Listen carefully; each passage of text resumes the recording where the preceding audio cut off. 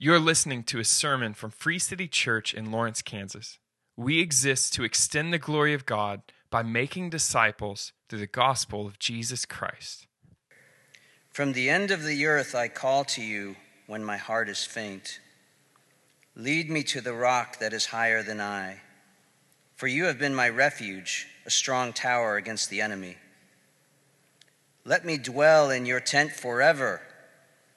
Let me take refuge under the shelter of your wings. For you, O God, have heard my vows. You have given me the heritage of those who fear your name. Prolong the life of the king. May his years endure to all generations. May he be enthroned forever before God.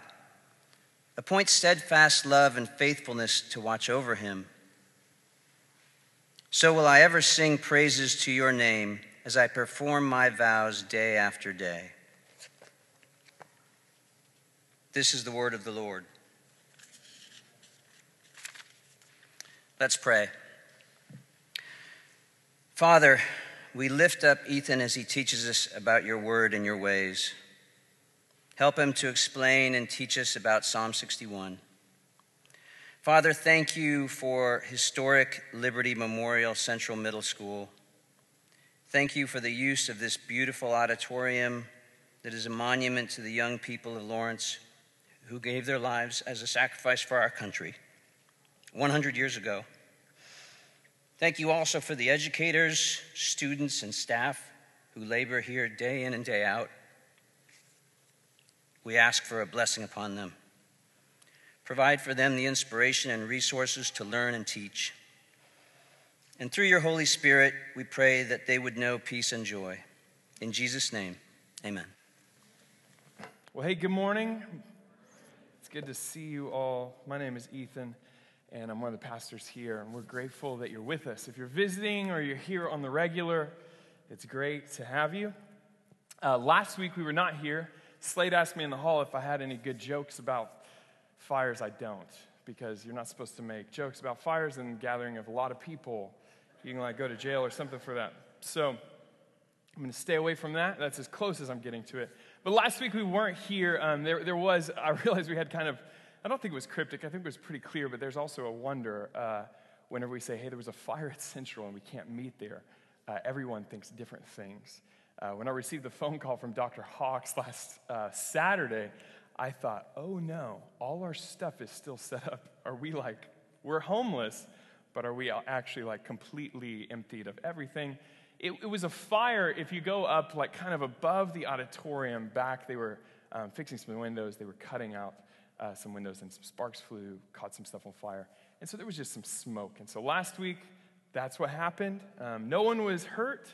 And the fire was put out quickly, and teachers are settling in, and as Paul prayed, getting ready for this coming semester. And they've got a lot going on. I was actually talking with Thomas this morning, and he said all the positions for teachers have been filled except one. Did you say one? That's amazing. In this time and place, that's amazing because Central lost a ton of teachers. So praise God for that. And we do ask that they would just experience the presence of the Lord in the hallways, and in times that we have opportunity to serve them, that it would be a time to bless them as they bless us week in and week out here.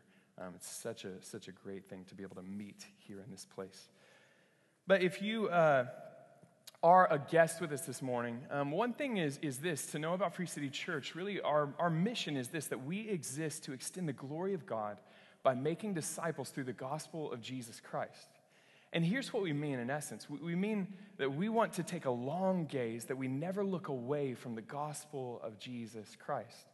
The gospel is the good news of what Jesus has done to forgive sin, to defeat death and hell, and to restore us to the life that we were created to live together. The people of God together with each other and with God himself. And what we want is really this to be a thing that as we extend this glory to the surrounding world, we want it to be that the gospel would permeate every part of our life, that it would stir us in our living, that if you work a job, that you would work your job with a gospel vision, which means you would go to work and you wouldn't just punch the clock, but you would open your eyes and see the people around you. And you would consider maybe God has put you in the place that he's put you so that you might be his voice to the surrounding world. If you're a stay-at-home mom, it's that you would look at your kids and in your weariness, you would cry out in dependence to God the Father to sustain you and get you through as you literally make disciples in your home. If you're single, it's that you would use your singleness to understand the sufficiency of Jesus, that he will satisfy all your needs. He really, really will, that you would take a long gaze at him and see him. In your marriage, that you would display the gospel to a surrounding world. If you're a student, like we could go on and on and on down this road, but the goal is this, that we would be a people who proclaim all of Christ in all of life to all the world. And this is really the hope that we have each week as we gather together. We sing together, we come into the preaching of the word, so we would be a people who have our eyes, as we sang this morning, fixed upon Jesus for all that we do. Well, here's the thing. I was going to preach this a week ago, and so I had a story more present, but we're a week delayed, and so I'm just going to say 2 weeks ago, here's what happened.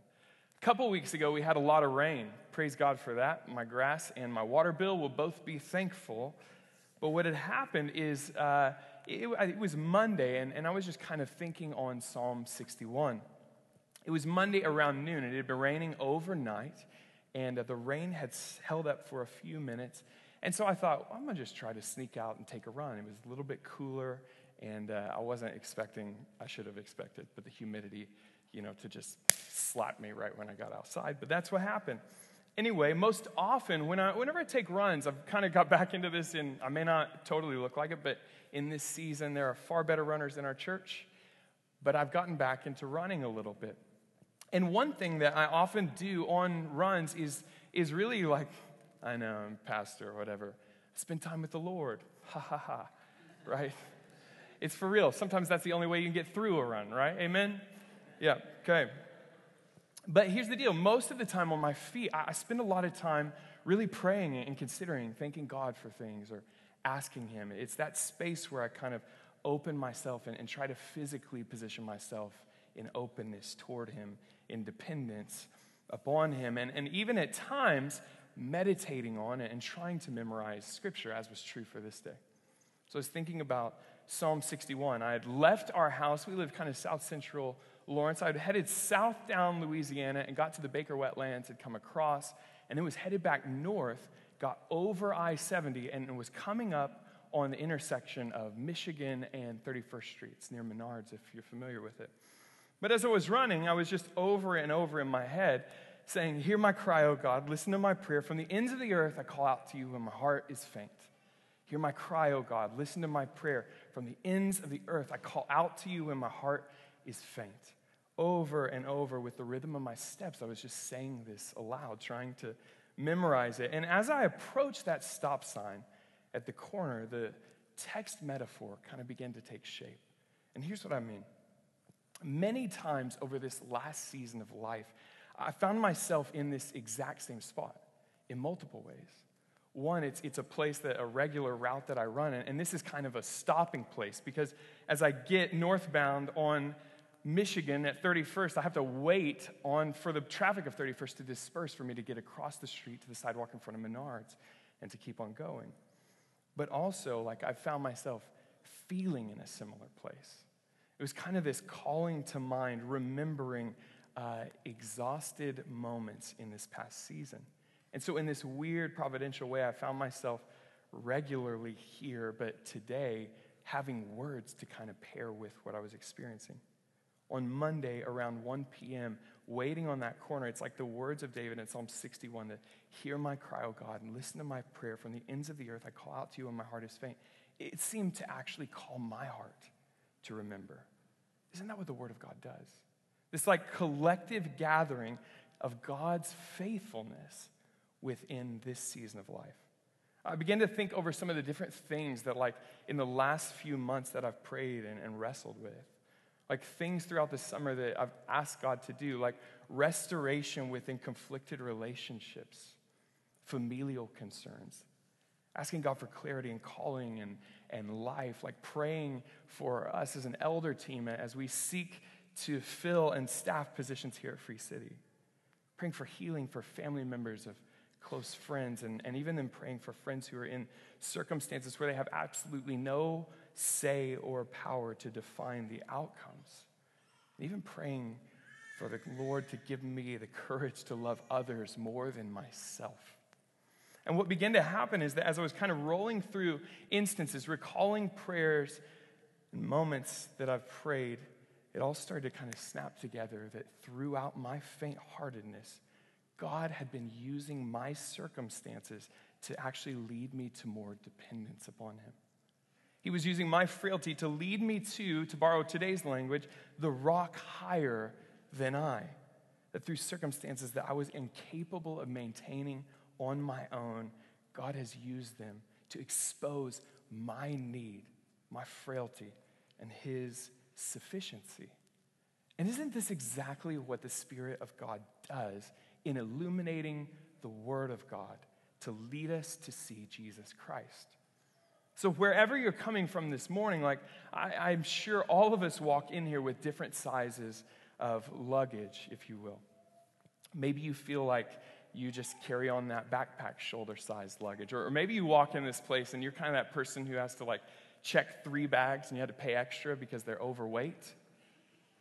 Wherever you are this morning, my hope is that as we look at Psalm 61, you would begin to even just be simply honest about your faint-heartedness, if that's where you are. And that you wouldn't just stay there, but there would be a cry out to depend upon God, to ask him to lead you to the rock, to take his word for what it is, to find refuge and peace and security and safety in Jesus Christ.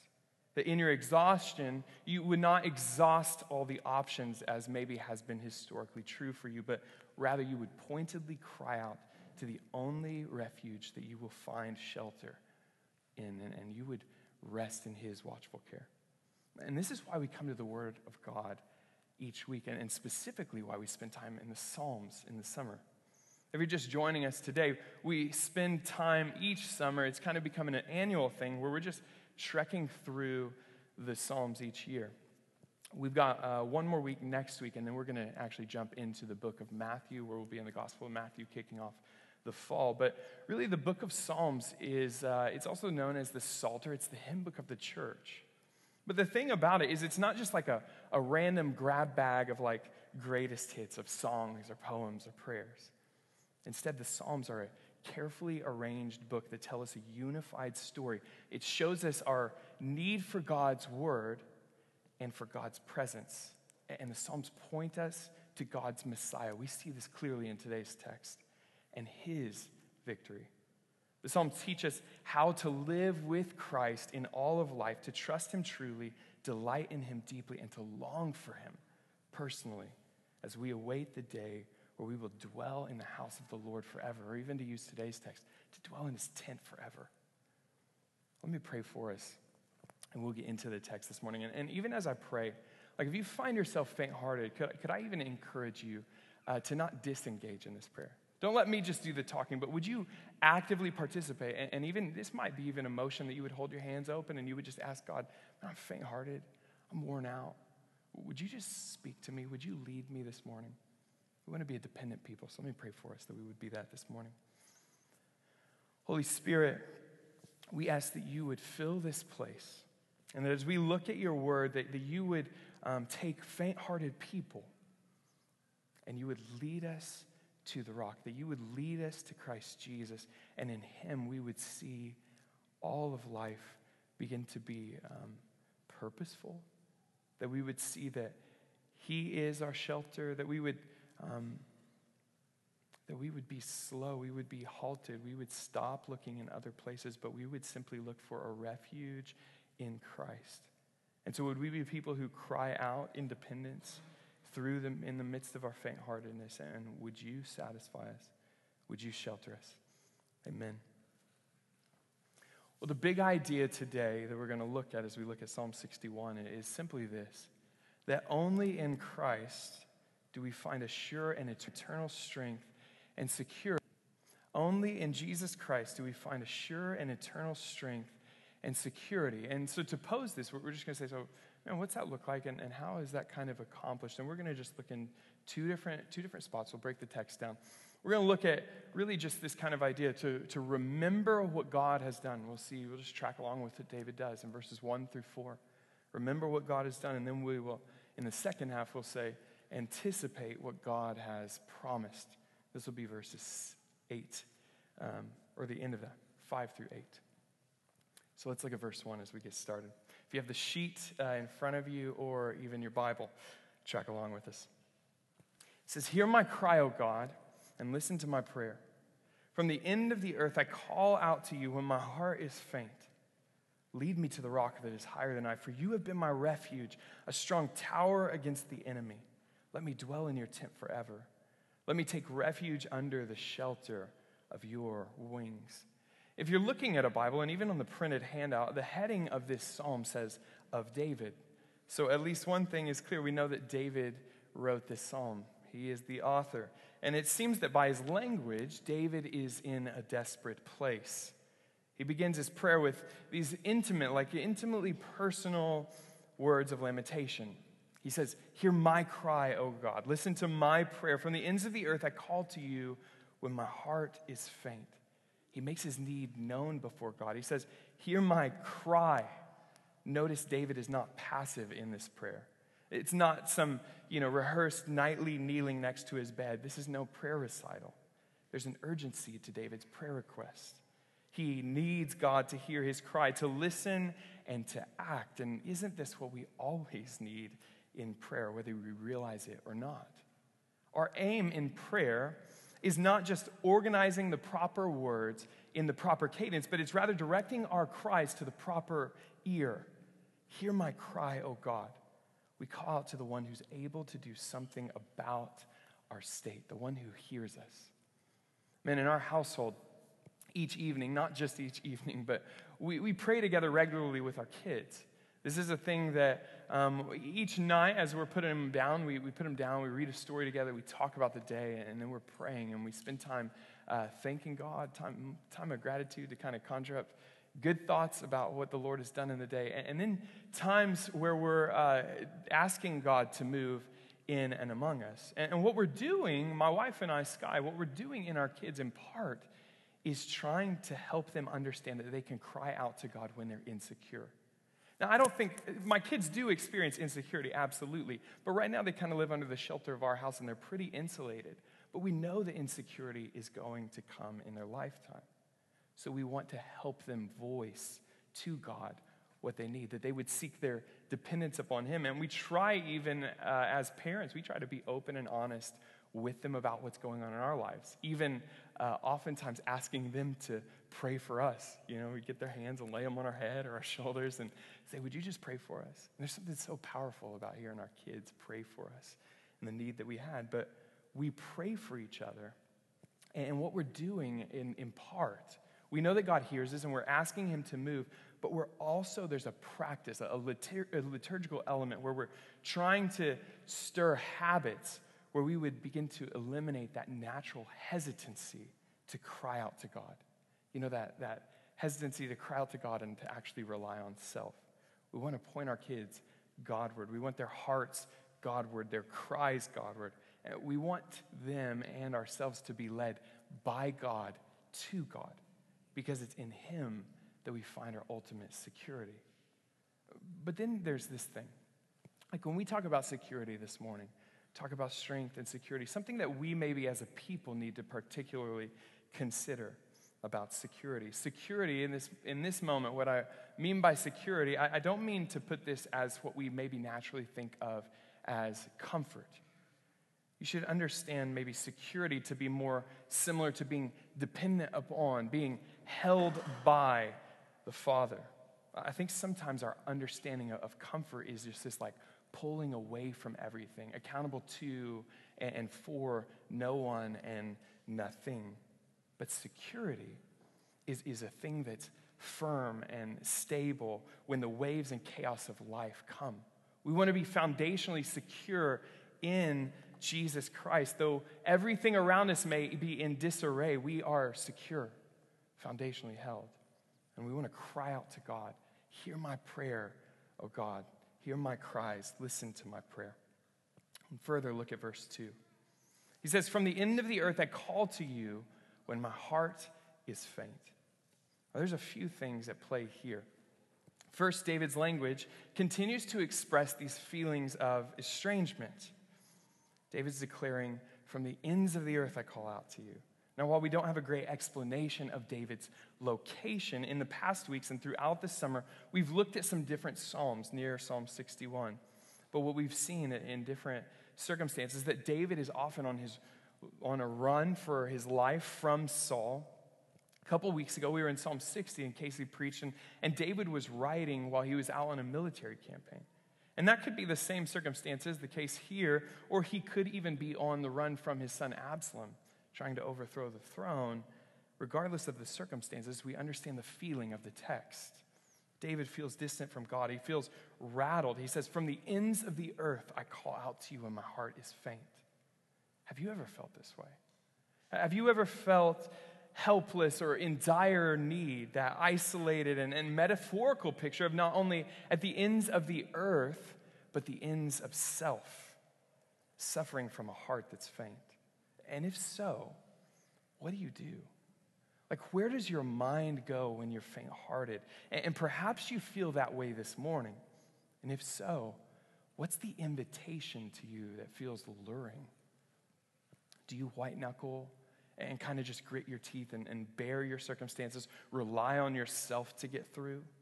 Or do you find yourself even just like numbing out from the chaos of life? Distracting yourself ad nauseum, like buying more, scrolling more, eating more, drinking more, seeking pleasure more in an effort and attempt to escape.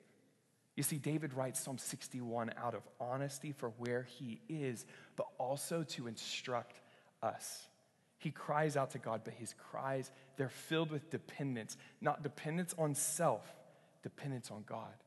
He says, lead me to the rock higher than I.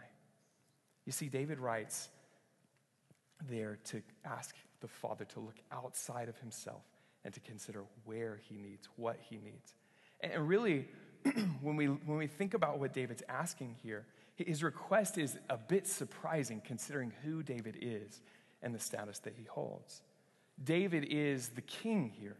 He's all-powerful. He has an army that could come to his aid if he simply would call.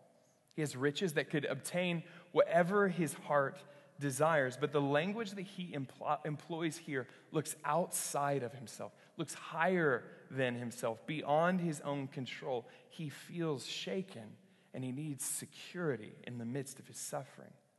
And isn't this the reckoning that we face when it comes to suffering? Like, the thing that's so awful about suffering in life is the realization that we lack control, that we have limitations. Like, this is a terrible pill to swallow. But David, he's no stranger to suffering. It's actually through and in suffering that God has prepared him to respond in this way. You see, through being laid low, face down, as we've seen in past weeks, David hiding out among the rocks. It's there that David realizes what or whom David needs. He realizes that he needs the rock that is higher than him. He needs a protection that shames human resources. He needs a refuge, the strong tower. He's not satisfied with being at the ends of the earth. He wants to be back inside the castle walls. But we're not talking castle walls built with human hands. This is the mighty fortress who is his God, the strong tower against the enemy, David's refuge. And notice in verse 3, he says, you have been my refuge. David has experienced God this way, and he has come to know God as his refuge, and it's because of the historical provision of God that David cries out. David remembers what God has done in his life. He depends on who God has revealed himself to be, and he realizes there that God is the place where eternal strength and security reside. How about you? Like, maybe you find yourself with a lament similar to David's this morning. Maybe you're wishing your situation away. Like, perhaps life's circumstances have driven you to despondency. My hope is that if we would consider lament a little different, we would maybe reorient lament. We wouldn't wish it away. Because here's the thing. If you never find yourself in lament in life, if you never experience lament, you might be incredibly disconnected from reality. Lament is a sign of life. Remember a couple years ago we went through Lamentations, and it was a wonderful time as a church family. Lament is a sign of life. And further, a signal to you that you are in fact dependent and in need. Like, look at the world around you. You could just consider and scroll through the headlines of yesterday or today or 5 weeks ago, or you can hold off and look in a few weeks. So much brokenness. Things are terrible and so much hopelessness. Like, if you feel faint-hearted this morning, this text is for you. But when you feel faint-hearted, where do you go? I mentioned a moment ago, it's through being laid low and like kind of down and among the rocks that David realized that he needed the rock higher than him. What are the places of shelter that you seek that seem sufficient for the moment but will never endure, that will never actually shelter you in any long-term way? Oftentimes, this could perhaps be kind of belief systems. And here's what I mean. Allowing culture to define who God is and what he intends. Allowing culture to define humanity and purpose and even your view, the intentions of what the good life is for you. Kind of this my truth, your truth, live your truth, who could know, that whole type of thing. But oftentimes, these belief systems, they lead us away. If you call Jesus Lord this morning, what you need to understand is that the framework for your life should be the Word of God. And one helpful way for you to think about the Word of God is to understand the Word of God, the Scriptures, the Bible that you hold in your hand, as the very mouth of Jesus Christ. Sufficient to lead you in all of life, to teach you, to train you in righteousness, to conform you into the image of Jesus. It's there that you will actually understand what love is and how to step toward and love others. However, I think when we consider conformity, sometimes our understanding of conformity is to subscribe to cultural ideals for maybe the sake of not ruffling feathers. But it's small steps over time that will blunt us, that will lead us to hide out among the rocks, if you follow what I'm saying. They lead us into deception. We become deceived, and then we deceive others, and we actually maybe enlist and take on the voice of the enemy. Lead me, David says. Who are you being led by? And where are you being led to? And to consider this, it takes a great deal of humility. To consider perhaps I'm wrong, to lay your life before your brothers and sisters in the faith and say, man, what do you see in my life? Where do you see the pillars of hope and security in my life? What are the strong towers that I seek refuge in? You may start to feel secure in the world, but the rocks that we hide out among, they'll never give us security. We need to be led to the rock. And you will only find lasting security in this life if you're led to Jesus Christ. And when suffering happens, you get pushed down, you get dimmed out and dulled, you may get crippled. You often can't see the beginning from the end. You don't know why or how long suffering may last or even how you got there. But suffering can and should lead us to hunger for God. Distress can actually lead us to God himself. Look at verse 4. David says, let me dwell in your tent forever. Let me take refuge under the shelter of your wings. Now, there's a couple things at play here. David doesn't want some temporary housing arrangement. He wants a sure and secure dwelling place. But also, he recognizes that he has no right to God's presence. So he asks to sojourn there. He says, let me dwell, which is there another word for sojourn. He's saying, I want to dwell in your tent forever. Could I even do it as a stranger, a guest, a resident, alien? While I may not deserve it, can you let me in? He's relying on the gracious mercy of God to house him because the past experiences of his life testify of the gracious mercy of God.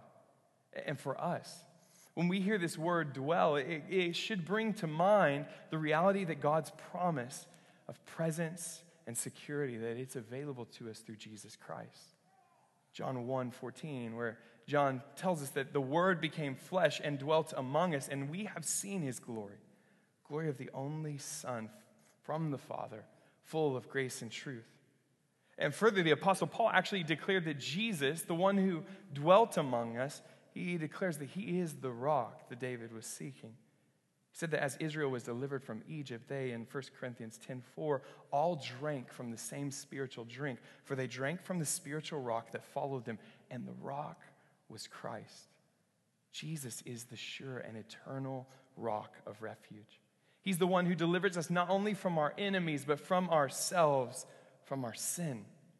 He's the one who went to the cross, crying out from the ends of the earth as he took all our sin upon himself, saying, "Father, why have you forsaken me?"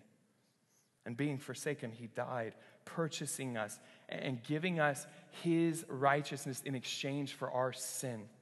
He's made us a people for God, and it's through his resurrection that he secures us to dwell in the presence of God, in the house of God, to use David's language, in the tent of God forever. You see, it's only in Christ Jesus that we find sure and eternal strength and security.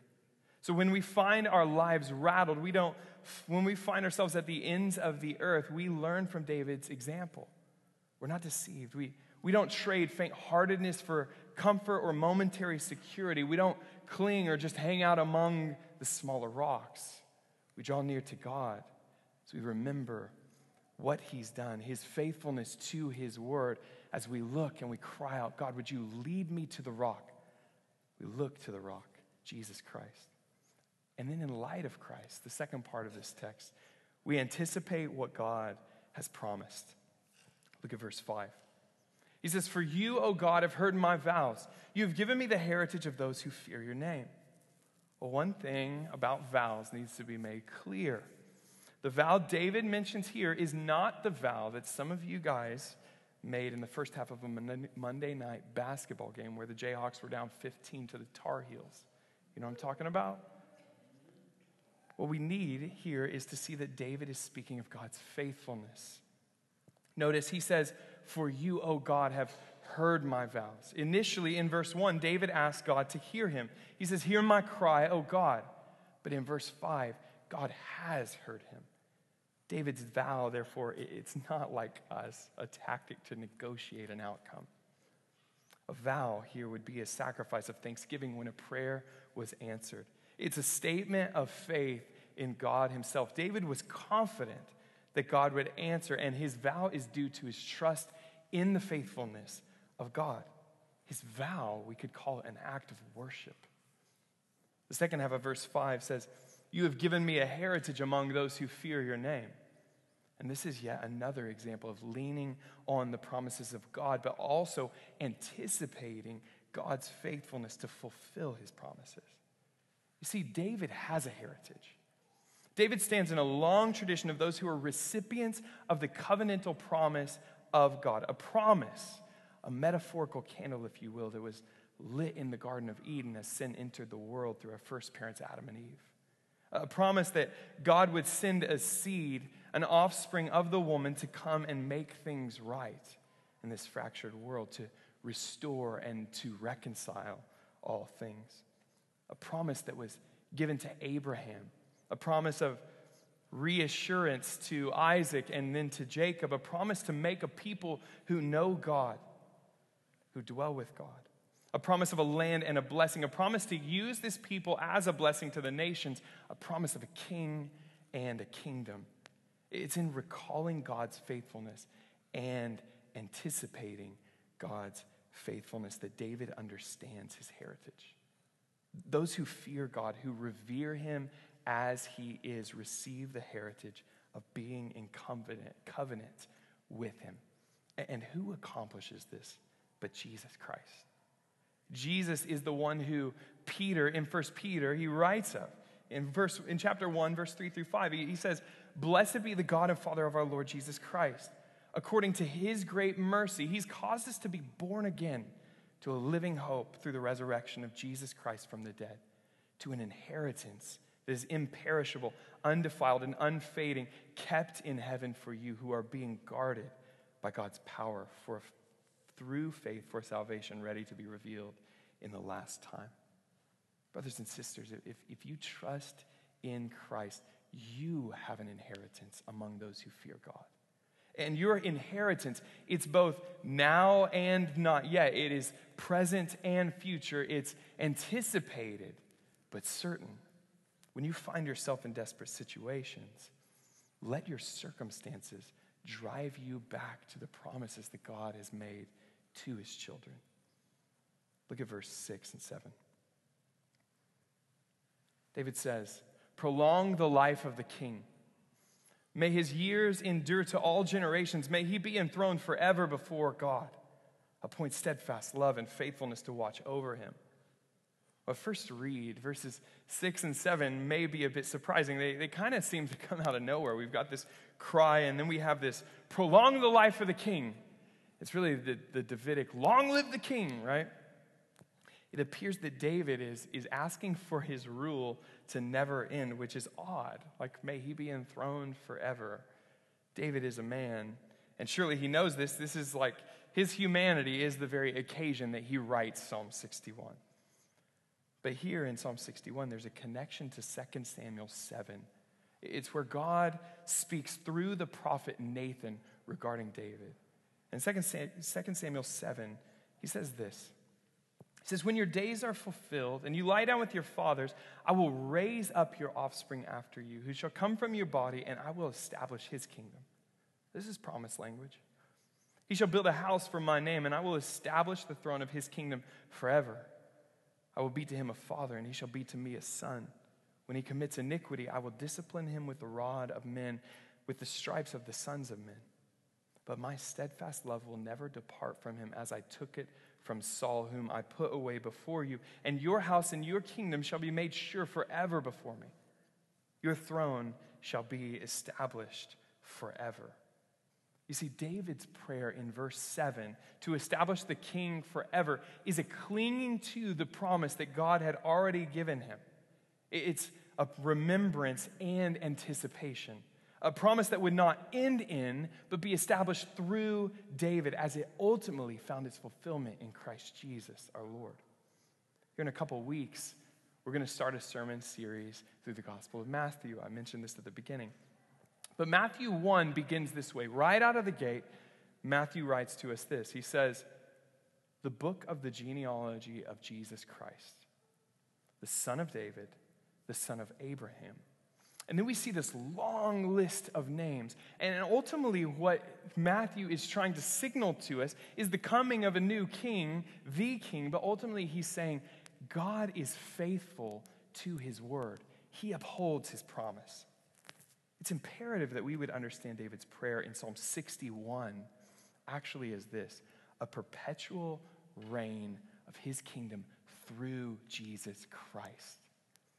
Though David did not know in fullness when the Messiah would come, he clung to the messianic promise of God that one would come through his line to reign forever. And here's the thing. Look, as you read your Bible, you need to look at the Old Testament and the New Testament and understand this is not some other promise. It's not just there's an Old Testament promise and a New Testament promise, but what we have is one big promise of God that's in the Old Testament is Jesus, and he's concealed. We don't know his name, but we have a promise of a hope, and in the New Testament, he's revealed. It's one promise to make a people who dwell in the presence of God forever. And if we begin to look at the Word of God in this way, it will actually open up the Scriptures in a new way. It will begin to baffle and just blow your mind and even ignite a fire in your heart as you look to and worship the promise-making and promise-keeping God.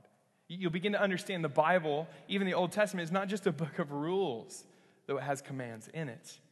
You'll see that it's a story of a Redeemer to come and make all things right and to, as David prays, reign forever and ever. So David prays to God. He says, prolong the life of the king. May his years endure to all generations. May he be enthroned forever before God. Appoint steadfast love and faithfulness to watch over him. And as David prays, he's anticipating what God had promised. He's clinging to the security of God's word. It's through David that God established not just a kingdom that never ends, but a king who never ends. You see, in a sense, God answered David's prayer as he raised Jesus from the dead. And as Jesus sat down, as Hebrews 1 tells us, at the right hand of the majesty on high, having become much superior to the angels, that the name he has inherited is much more excellent than theirs. Like, what kind of heritage is held by that king? And further in Hebrews 2, 9 through 11, it says, but we see him who for a little while was made lower than the angels, namely Jesus, crowned with glory and honor because of the suffering of death, so that by the grace of God he might taste death for everyone. For it was fitting that he, for whom and by whom all things exist, and bringing many sons to glory, should make the founder of their salvation perfect through suffering. For he who sanctifies and those who are sanctified have one source, and that's why he's not ashamed to call them brothers. You see, Jesus Christ establishes and disperses our inheritance. Jesus, the one foretold of in Isaiah 9, and then announced by angels in Luke 1, 32 through 33, where they come on the scene and they say, he's going to be great. He's going to be called the Son of the Most High, and the Lord will give him the throne of his father David, and he will reign over the house of Jacob forever, and his kingdom there will be no end. You see, Jesus Christ is the answer to David's prayer, and he's the answer to our longings. Jesus is the rock that we long to be led to, the refuge and strong tower against the enemy. He secures our dwelling in the house of God forever. He shelters and grants us his peace under his good care. He's the one who gives us a heritage. It's only in Jesus that we find a sure and eternal strength and security. And it's in remembering God's word. It's looking at God's word and then anticipating what God has promised through his word that David finds the ability and solace to pen verse 8. He says this, so I will ever sing praises to your name as I perform my vows day after day. It's an all-encompassing anticipation that propels David's worship. This is what he's describing here. He's singing praise and performing vows. He's not simply testifying with his words, but he's allowing the anticipation of God's eternal kingdom to direct his living. He knows he's secure. And this is the same opportunity extended to us. As we cry out to God, we cry out in hope, knowing that we have an advocate with the Father, Jesus Christ the righteous. And our cries reach the Father's ears, that Jesus has done something for us. This is the reality that changes us. I said this at the beginning, that we exist to extend the glory of God through making disciples the gospel of Jesus Christ. We understand that Jesus is the rock, the refuge, the shelter, and we want this to permeate every part of our life. That the good news of we were once not a people, we were estranged, but have now been brought in and welcomed into the family of God. We want this to transform everything about us. And actually, this good news leads us to sing with our voices, but not just our voices, our entire lives. We open our eyes and we see that this world is not ours to just poke through, but it's to see that there is a God who cares and who has sent us and commissioned us as those who would share the good news of Jesus to a surrounding world.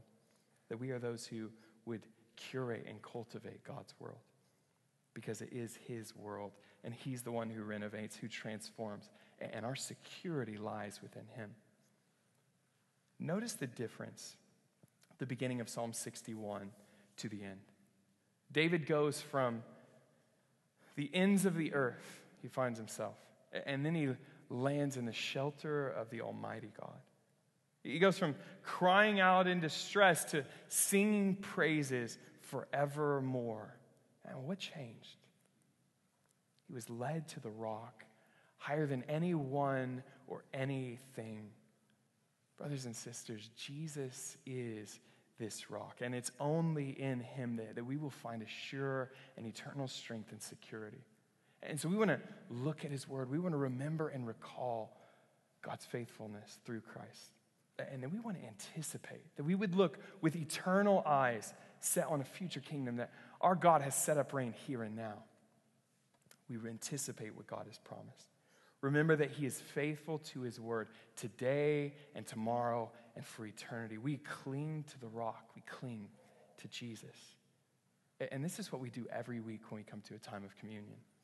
We actually use this meal as a reminder. We meditate on God's faithfulness to his word. We remember what Christ has done, recounting that he's delivered us from our enemies, from sin, Satan, and death, that Jesus is, in fact, our rock, our refuge, our strong tower.